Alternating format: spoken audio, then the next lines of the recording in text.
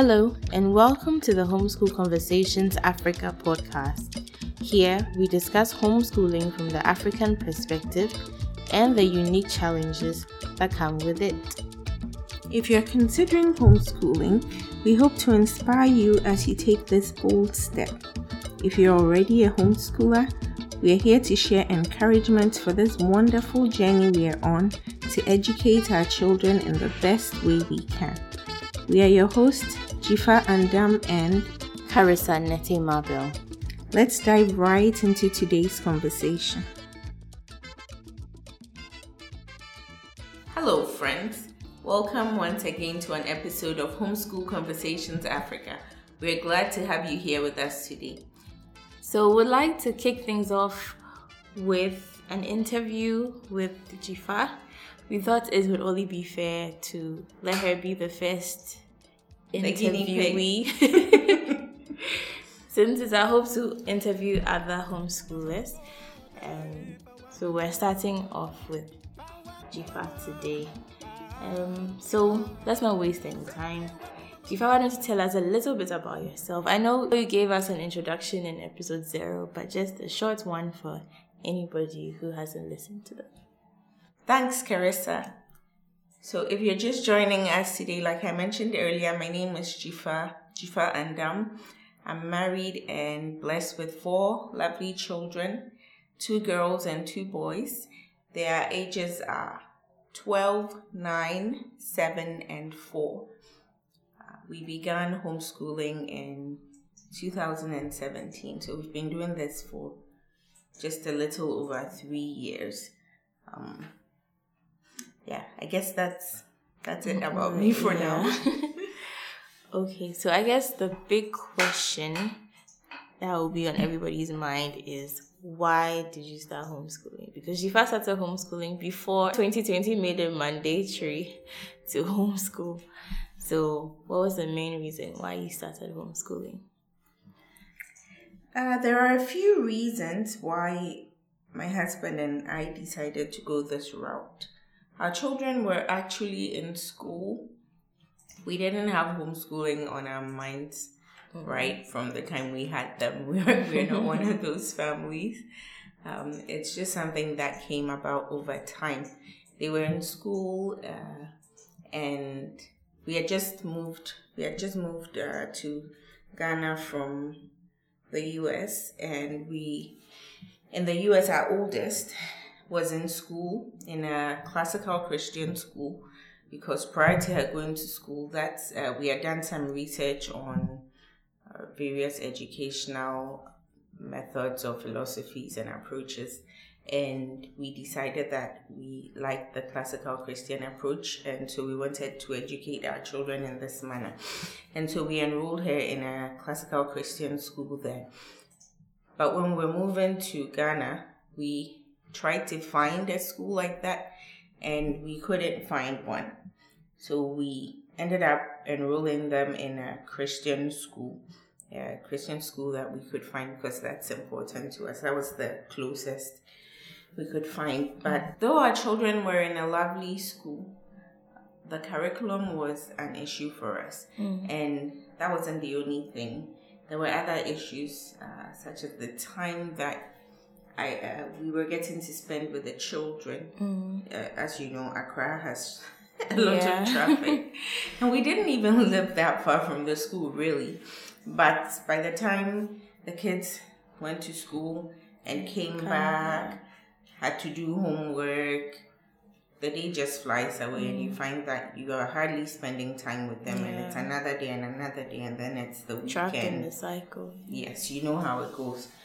And so that was another reason. And related to time also was the opportunity to pursue other activities that they were interested in, like music or sports, properly. The school did offer some. Yeah, it's good you qualified, because yes, the school did offer something, but if you wanted to really do some of these things very well, you did need to give it time. And so I guess that also eats into the time that you could be spending with them, because then that has to be like an extra That's true. Exactly. activity. Exactly. So these are some of the decisions that led us to homeschooling. We decided to give it a try and see. So, okay, I'm curious. What are the other options you considered apart from homeschooling? It was just other schools, really. But that wasn't, we figured quickly that wasn't going to solve the problem, because it was the same thing. And getting to some of the schools was even going to be more difficult. So we quickly realized that homeschool was our only choice. I was actually quite surprised at myself, because it was never on my radar. I mean, I knew about it. I knew people who had done it, and I thought, wow, these super moms, well done to them. But it's I think it's amazing how God works, because I feel that at the right time, He just put that desire in my heart for it. Yeah. And it's still there. He hasn't taken it away. We hope He doesn't. Otherwise, Jojo Yes. will be in Jojo will be in trouble. Okay, so I guess you mentioned a little bit about it. You mentioned a classical Christian education.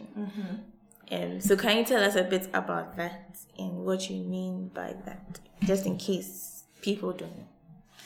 Okay, so once again, that's the educational approach we decided to take for our kids, or to use for our kids. So classical education is pretty much the education that existed prior to the 20th century. And that's how the great minds of those times were educated. Classical Christian education, I guess to be more specific, comes from classical education. The difference is that we emphasize truth, goodness, and beauty, and it's Christ-centered, because all truth comes from Christ or emanates from Christ. And so the focus in this kind of education is not just educating the mind of the child, but the heart of the child as well. It focuses on the liberal arts and the study of the liberal arts and the great books. And the liberal arts are made up of what we call the trivium and the quadrivium. Now, the trivium is made up of what we call the verbal arts, and the quadrivium is made up of the mathematical arts. So the verbal arts are grammar, logic, and rhetoric, and the mathematical arts are geometry, astronomy, arithmetic, and music. Now, don't just hear that and begin to think, oh, these are the only things. These are sort of broad descriptions which cover all the subjects that we do study. Now, one hallmark of a classical education is the way that the education is structured. Shall I say? It focuses on the child's developmental stages. So we know that children in elementary school, or let's say from about kindergarten, that age, to about grade 6, tend to learn in a certain way, just developmentally. And that's what we call the grammar stage in classical education. The focus here is to teach children in a way that's easiest for them, just as they learn naturally. They've been created based to on learn. the developmental stage they are in. Exactly. So at that age, we focus a lot on memorization, using songs, chants, rhymes, all these things to help them internalize or keep the information that they are learning. I guess that's because, people say that young children are their minds are like sponges. Exactly. They just soak up anything that you sort of throw at them. So I guess that's why you focus more on memorization and lots of facts and information at that stage. Indeed, because you are going to need something. You're going to need the building blocks upon which you build in the future as they go along in school. And you cannot build if you don't have the building blocks. Yes, so we have to fill their minds at that age. I know sometimes we tend to have a negative perception of memorization, maybe because of the experiences that we've had, especially in Africa. Yes. It probably was not done well. I do feel that it was taken from that era, from classical education. I do feel like that's where it came from, but maybe the implementation wasn't as it ought to be, and so it got a negative vibe. But if it's done well, you cannot, we expect children to think critically, and we try to teach critical thinking skills at such a young age. I mean, it's not a bad thing, but the truth is they cannot critically think, as I heard Andrew Pudua say once, they cannot critically think about what they don't know. They have to have something. Yes. So anyway, that's the grammar stage. And then the next stage is the logic stage. This is when children are just about teenage, the teenage years. We know that naturally at this age, they tend to ask why a lot. They want to know the reasons behind things. Why do things work the way they do? They want to get more in depth. They want to understand the logic behind things. And so that's the focus of this age. In fact, it's also called the logic stage. And it's pretty much what I've described. So now with all that they learned in the grammar stage, now we get into more detail. Children at this age learn logic as a subject and begin to apply that to everything they know. Yes, in detail. And the final stage is the rhetoric stage. At this stage, the children they got all that knowledge in the elementary years. It's not like they stop learning as they go ahead. They keep getting it. Now they've learned logic. They are understanding how things work. And then by the rhetoric stage, we expect that they have a full understanding of these things and they are able to persuade people about whatever it is that they believe, or whatever topic or whatever subject it is that they want to defend. Because the thought is, if you've learned something well enough, then you should be able to teach it or be able to defend it. And in fact, if I want to describe one key aspect of classical education for children, is that we want to teach them the art of learning. At the end of these 3 stages, we are hoping that children will be able to pick up anything that they want to learn, be able to teach themselves, and be masters at that thing. So I don't know. I hope I've done justice to it. I don't think I've done justice to it, but at least for our purposes. Yes. So just to clarify, the rhetoric stage is like the high school years, right? Yes. Okay. You're right. All right. So this approach to education that you've chosen I would say it falls under an educational philosophy, right? And there are many different educational philosophies.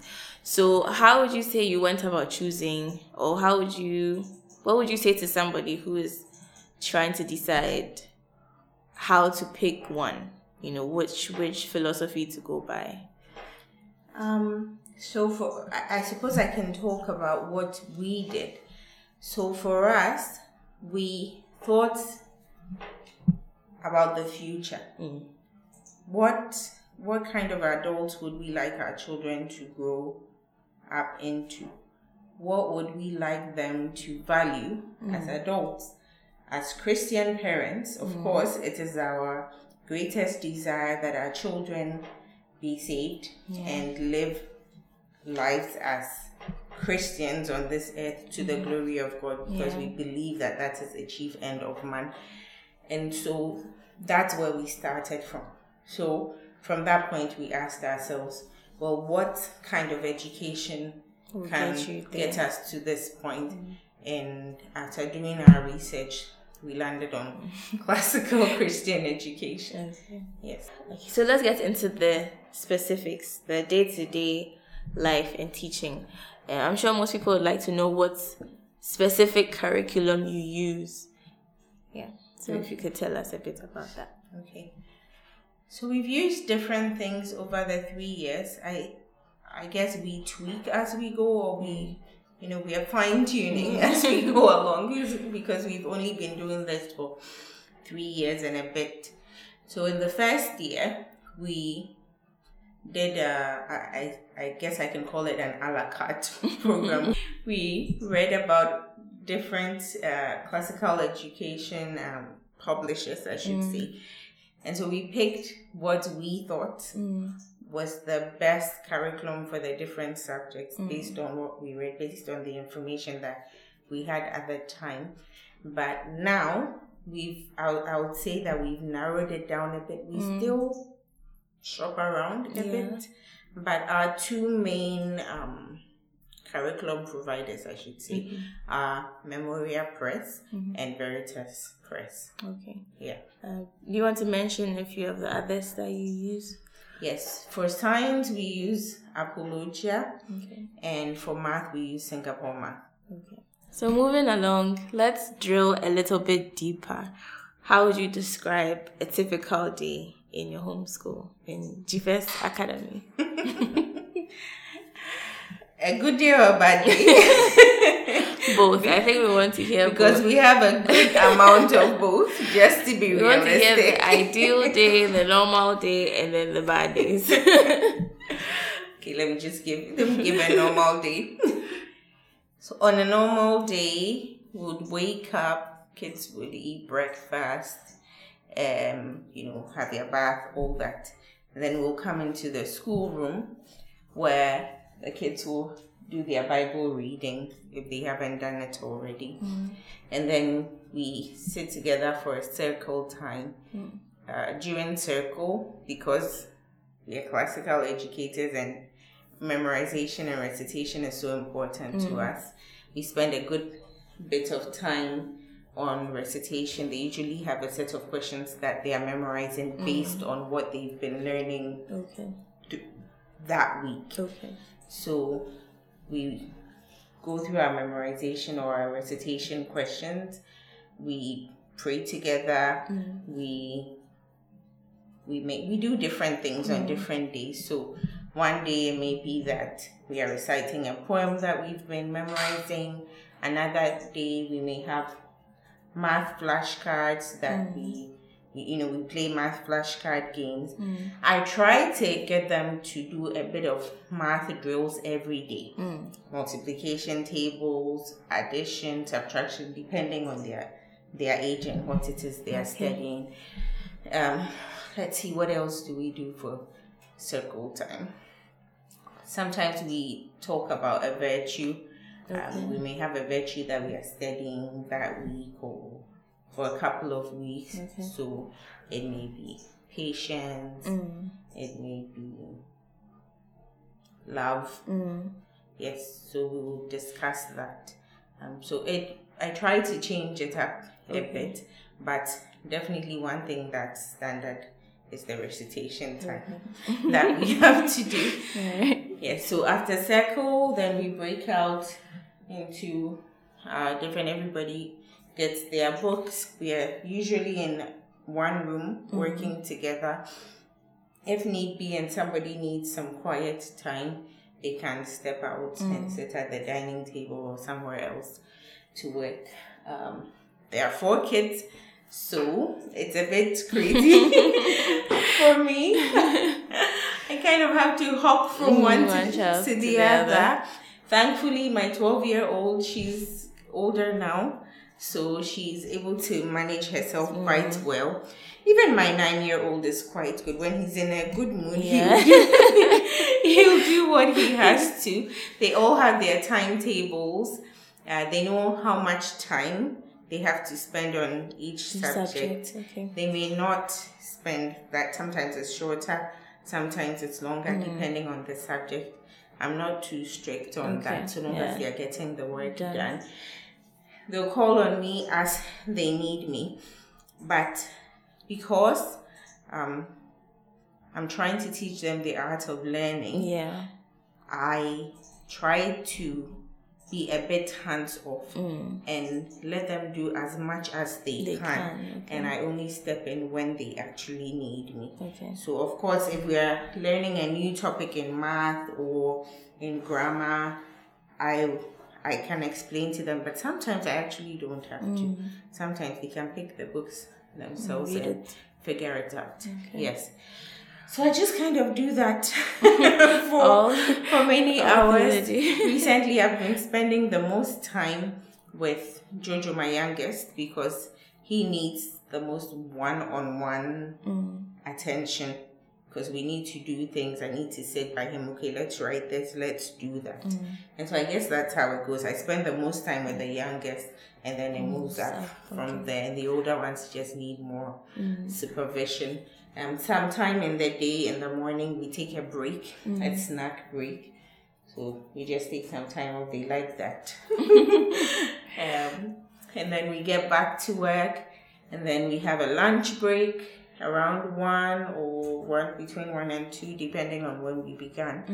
And then after that, people should be wrapping up their work. It usually happens that, of course, the youngest finishes his work first, and then the next, and then the next, and then my oldest, her work tends to go on a bit, especially because she's begun taking some online classes, and so with time differences and all that, her classes drag on a bit. Okay. But yeah, I hope that, I forgot, they also get to have a short play break also after lunch usually, yes, before they get back to work. Yes. Okay. So how many subjects would you say that you are, or each child is doing as at now? Okay, so that varies. That varies a bit per child depending on their age, but so I guess I can just run through the subjects maybe instead of my 7 and 9-year-old study pretty much the same set of subjects. Math, the language arts, so spelling, grammar, writing or composition. We also do Latin, science, Christian studies, classical studies, literature, history, music, art, cursive. That sounds like a lot, doesn't it?